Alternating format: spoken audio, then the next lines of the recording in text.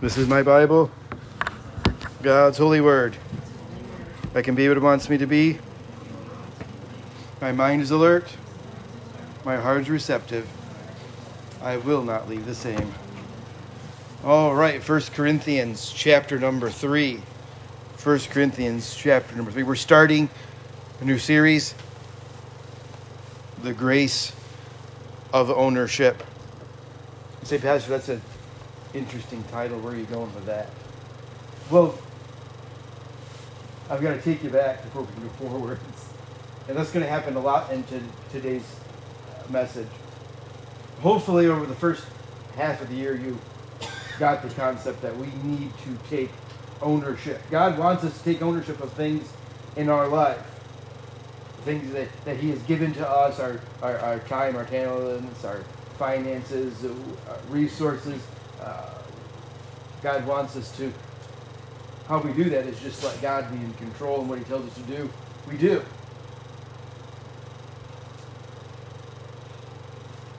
But if we're honest, especially those of us adults, sometimes ownership can be scary. You kids, they're like, oh no, it's my first day of school, and they're scared. What's going to happen? I don't really know. And then I got to go to high school. Maybe you were excited, maybe you weren't, but I know sometimes high school really. And then you graduate from high school, and all of a sudden I'm getting pushed out into the real world. So maybe you went off to college, and now you've got a huge college debt to pay off. Taking ownership sometimes can be scary. And yet the truth of the matter is, when we take ownership of the things that God wants us to take ownership of. Grace. What is grace? Getting something you don't deserve. We're going to spend the vast majority of the morning in 1 Corinthians chapter number 4. But like I said, before we get there, I've got to take you back. 1 Corinthians chapter number 3, verse number 1 says, "And I, brethren, could not speak unto you as spiritual, but as unto carnal, even as unto babes in Christ." Let's pray. Lord, we come before you this morning, Lord, and we just pray that you'd be honored, you'd be glorified as we study the scriptures this morning, Lord. We just pray that as we dive into this first idea of the grace of ownership, Lord, that wouldn't be as scary as maybe sometimes we think it is. We just pray, ask all these things in your name. Amen. Paul knew that whatever he did it by and through the grace of God.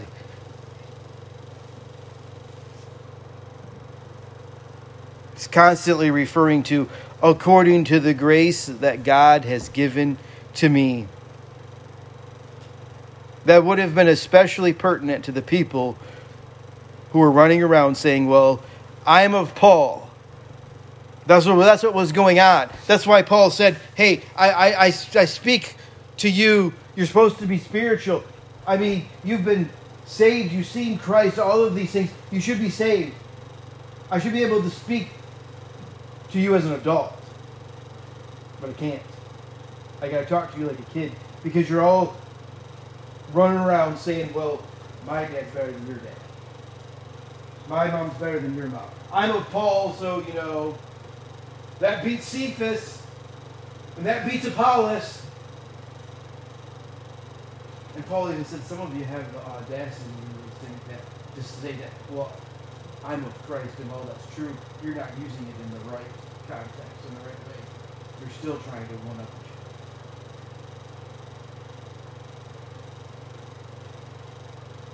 other. This is the crowd that Paul is talking to. And if you know anything about the Corinthian church, it was messed up.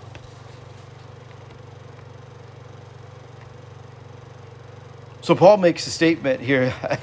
Listen, you're supposed to be spiritual, but you're not. You're carnal. I'm of Paul. He's my guy. The truth of the matter is Paul would want nothing to do with these people, because he simply viewed all of the gifts and all of his opportunities as having been given by the Lord. The story of his life was constantly, completely by God's grace and not by his accomplishments. Listen, Paul, you've heard me say it, Paul was on the fast track. He was a Pharisee to Pharisees. He was probably going to be the next high priest. And yet everything that Paul accomplished after he got knocked off his high horse was because of God. And it wasn't because of him. And he realized that. And he accomplished a lot. It said that he started between 150 and 300 churches. You're going to talk about taking some ownership of some things. I don't know about you, but I got a hard enough time keeping track of one church. I would want to try to keep track of 300. And yet, in this, we're talking about the grace of ownership. Can you just imagine? How in the world could Paul think that there's grace in the fact that I've got to keep track of 300 churches?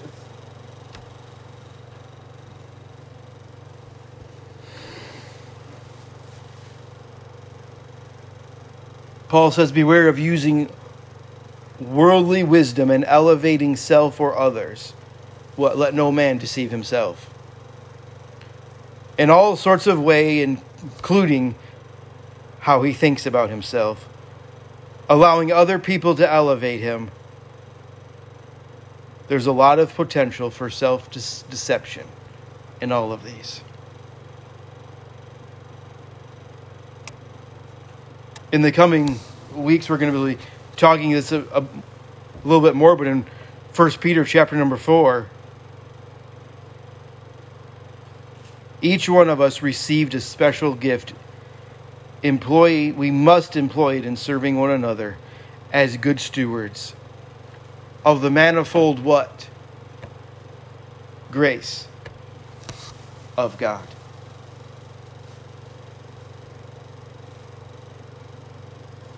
So, what we're reading here is this. Look at 1 Corinthians chapter number 4. Verse number 1. Let a man so account of us as of the ministers of Christ and stewards of the mysteries of God. Moreover, it's required in stewards that a man be found faithful.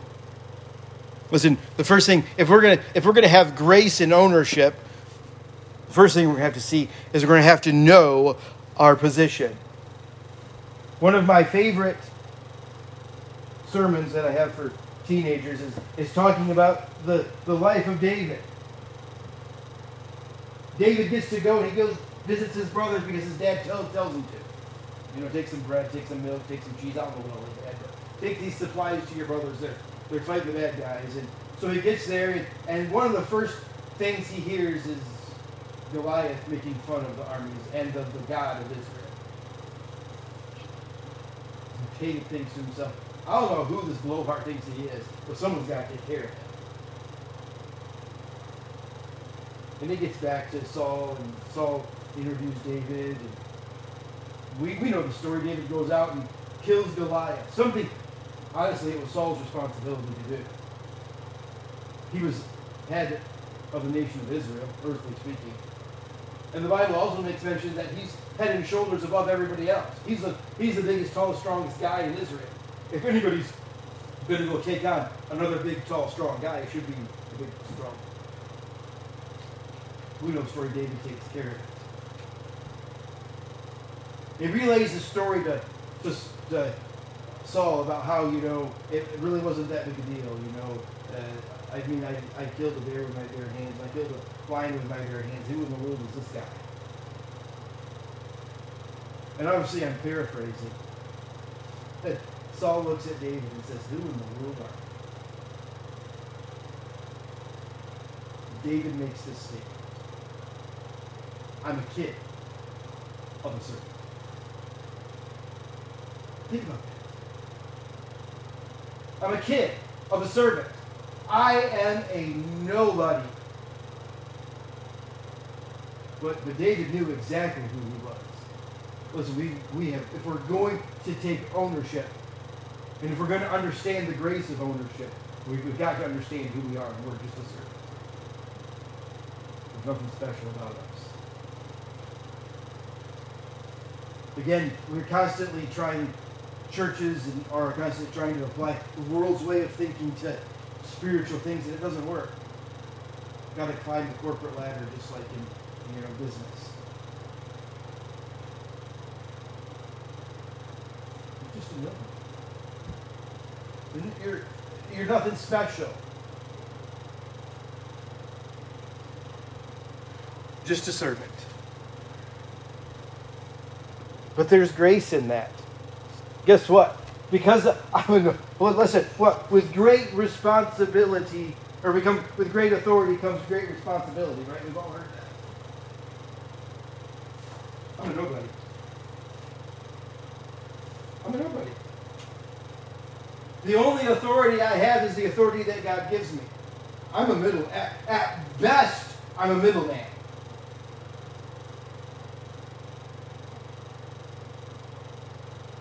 So I have the authority of Scripture, I have the authority of God, but I don't have any authority in and of myself, so I don't have any responsibility. Think about it. You've got no stress. You've got nothing to worry about. Listen, God says, listen, I'm giving you the responsibility to take care of my ministry on earth, whether it be going out and witnessing to somebody. You got to pay the bills. Well, but God, how in the world am I going to pay, for whatever? I'm going to put gas in my car and all of that. It's not your responsibility. It's his responsibility. Because you're a nobody. I'm a nobody. Don't worry about it. Listen. When you get to the point in your life where we realize that you no longer have to worry about anything in your life outside of this, do what God wants you to do.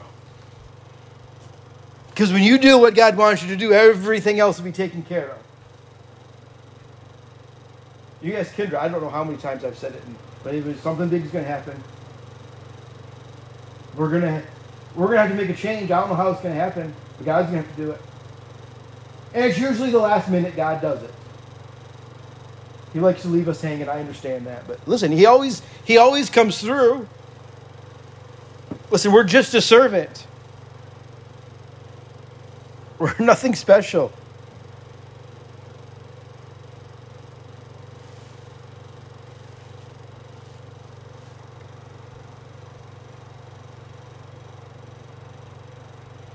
The end of verse number 2 says what? That a man be found faithful. Listen, not only do you have to know who you are, but you've got to know what you trust in. What are we putting our trust in? Some put their trust in money. That always works out good when the stock market crashes.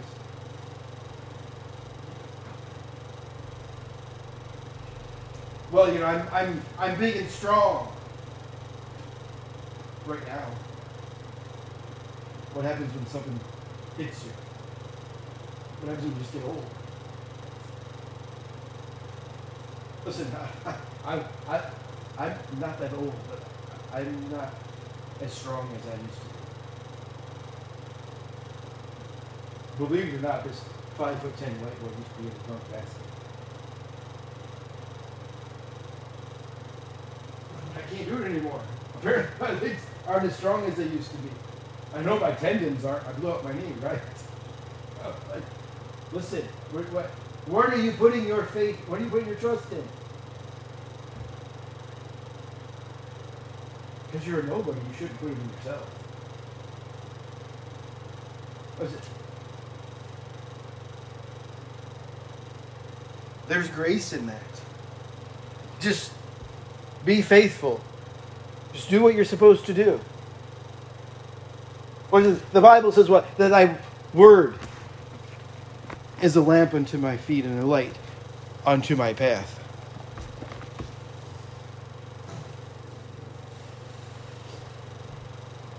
It doesn't say that it doesn't light up everything. You ain't gonna know everything that's going on. The only way that you're gonna find out what's further down the road is to take some steps further down the road. My grandpa, he's probably has a personality that needs something that I would do. How many of you get sick and tired of people driving with their bright lights on? I mean, it just gets underneath your skin. Just like my grandpa got sick and tired of it. He was an electrical mechanic in the Air Force. And somehow he got his hands on a landing light from a B-52. Just one. He wired it to his car, switched everything. Some dingbat's coming down the road with his bright lights on, and grandpa flashes his lights. This was back in the 60s. Guy didn't turn on his bright lights. He said he flipped the switch, turned it on, and turned it right back off. Lit up everything like it was broad daylight. I mean, every single car comes to a complete screeching halt. Unfortunately, that's not what the Word of God does for us. Just lights up us a little bit ahead of. Listen, let's just be honest for a second. For those of us that have been saved for a little while, if you knew everything that you would have to go through, would you start this journey? Listen, it hasn't all been pleasant. I realize God's promised to take care of you, and obviously you're here today.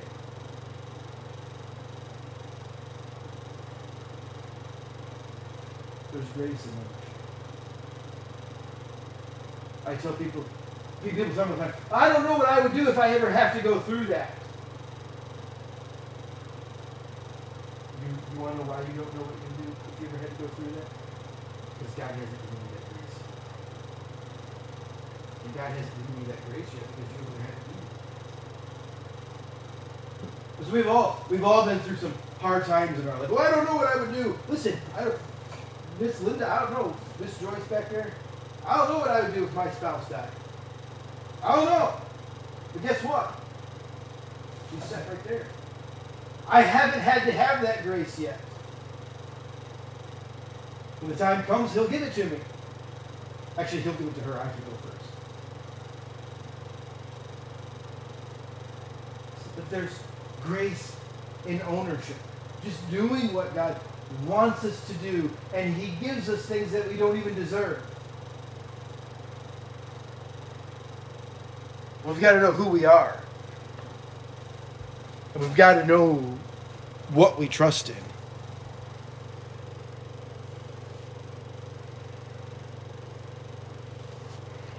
We looked at it in chapter number 3. What then is Apollos? What is Paul? See, these people that were wandering around saying, well, I'm of Cephas, and I'm of Apollos, and I'm of Paul. Listen, essentially that's what they were putting their trust in. Because they can get real dangerous if you start putting your trust in people. I trust nobody. I'm paranoid. I trust nobody. I'm hyper. I think it was when I was in college. I didn't have a psychoanalysis done. Everyone had to. It's counseling psychology class to figure out a 10. Listen, do you know that everyone that's sitting here and all 7.5 billion people on Earth have a mental condition? Everybody does. Why? Because nobody's perfect. My father-in-law actually has one. I've seen it a couple times in my life. It's like $200 to buy it, but it's called the Psychiatrist Bible. It's like this thing. And it has every mental condition known. Listen, we've all got a mental condition. Mine is I'm hypervigilant. That's my mental condition. Hypervigilant. I don't trust anybody. I can take care of it myself. He said, don't be careful who you put your trust in. One girl saying, well, I'm of this and I'm of that, and the list goes on and on and on and on. We can take that one step further, and it gets a little bit more uncomfortable when we do. Well, I know better than to say that I'm, follow a certain person. What about these people that say, well, I'm Catholic, I'm Mormon, or I'm Baptist?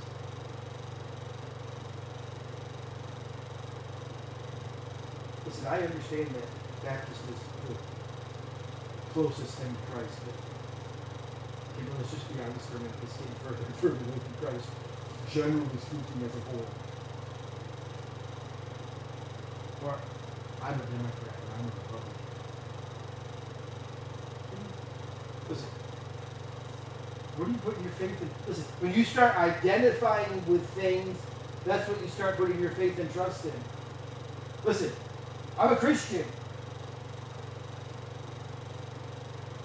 Why? Because that's what, listen, literally, that's what we put our faith and trust in.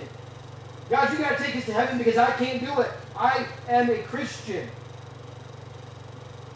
I'm not putting it in money, I'm not putting it in people, I'm not putting it in a political machine or a religious organization. We've got to put our trust in Christ.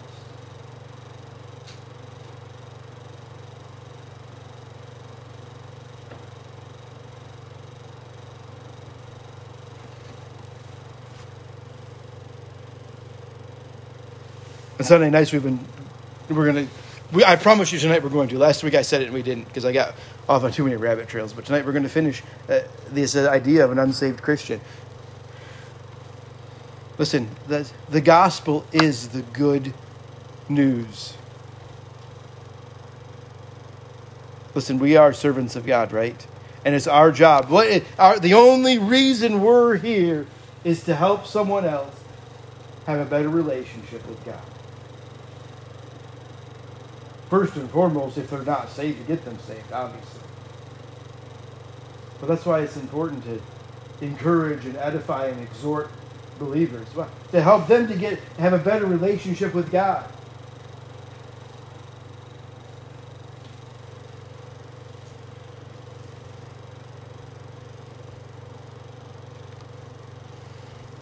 How faithful have you been with that which He has entrusted us with? It's required of a servant that he be found faithful. How faithful have you been?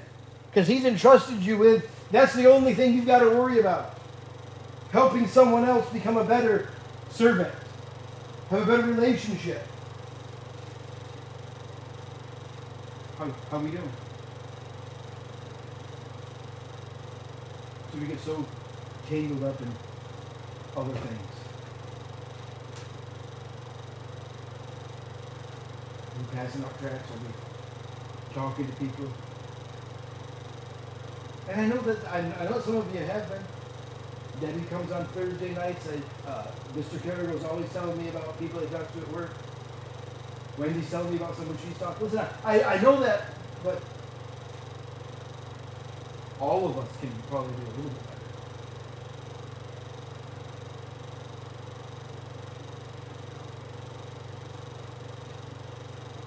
It's required. You're a servant. That's who you are. That you be found faithful. Can I tell you there's a privilege in long-term faithfulness?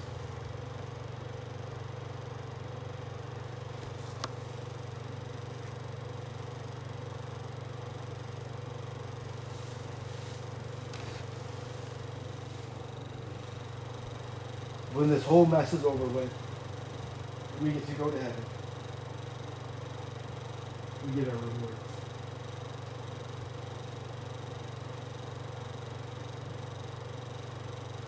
I would hate to think that we spent days, months, years, decades right before then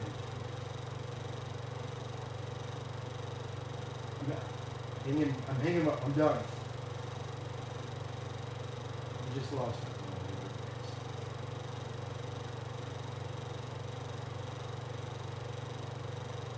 I am not a fast person when it comes to speed. I'm just not. I can run forever. When I junior high, we got a new hockey coach. He decided he was going to whip us all into shape. But what he didn't know is that several of us on the team, we ran the 1, 3, and 5 mile cross country. And they did things really. If you guys know anything about track and field trials are going on right now, I've been watching this week. If you know anything about track and field, how they did it when I was in school or in the district, and they just did stupid. They started with the 100-meter race, and then they did the 200-meter race, and then they did the 400-meter race, and then they did the 800-meter race, and then they did the 1,500-meter race, and then they did the mile, and then they did the 3 mile, and then they did the 5 mile. So if you're running 1, 3, and you're running like 9 miles when it's all said and done, because they did them in order. They don't. That's not the smartest way to do it. But he was like, we're going to whip them into shape. The other thing they did is everyone had to compete in everything. Like I said, I'm not fast. So here I am in the 100-meter race. And I've been in this my whole life in Christian school, okay. I am not going to win this. I'm just not. I know it. By this point, 13, 14 years old, I know I'm not going to win this. It's just not going to happen. I've been in enough of these long enough to know. Gun goes off, we all take off running. And I mean, like, 10 meters into it, I don't even know. Completely out of it. I'm just not a fast starter. Don't have it. The lead guy falls down. Trips over his own feet. There's like 6 of us running, right? He falls down, takes out the other 4. Like bowling pins. I have to hurdle one guy. I hurdled one guy. And I win the 100-meter race. Because I was so far behind, I didn't get taken out. It's required of the Stewart. Listen, you might think you're very far behind, and there's absolutely no chance of you ever winning. When the time comes, she's got to hurdle one person.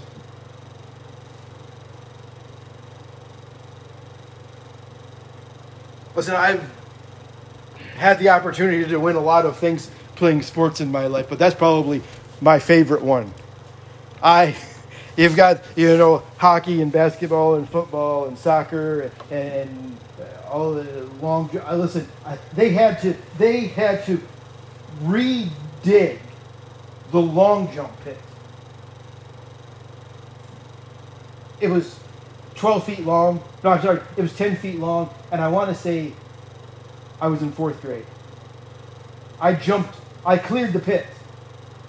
So the next year they dig it to 12 feet. So now I'm in 5th grade, and I clear the pit. So now it's at 15 feet. I'm in 6th grade. I clear the pit. But my favorite one is got to win a 100-meter race. Why? Because it absolutely no shot. Think about that. There's lots of things that you have absolutely no shot of doing in and of yourself. But because you take ownership. God gives you something you have no right to have. Listen, absolutely no right. At this point, it's packed away. This is one of my boxes. So there's a ribbon. 100-meter race. First place. I have no right. Absolutely not. Next week when we're playing games, you'll understand I can't run fast. Listen, there's grace when we take ownership.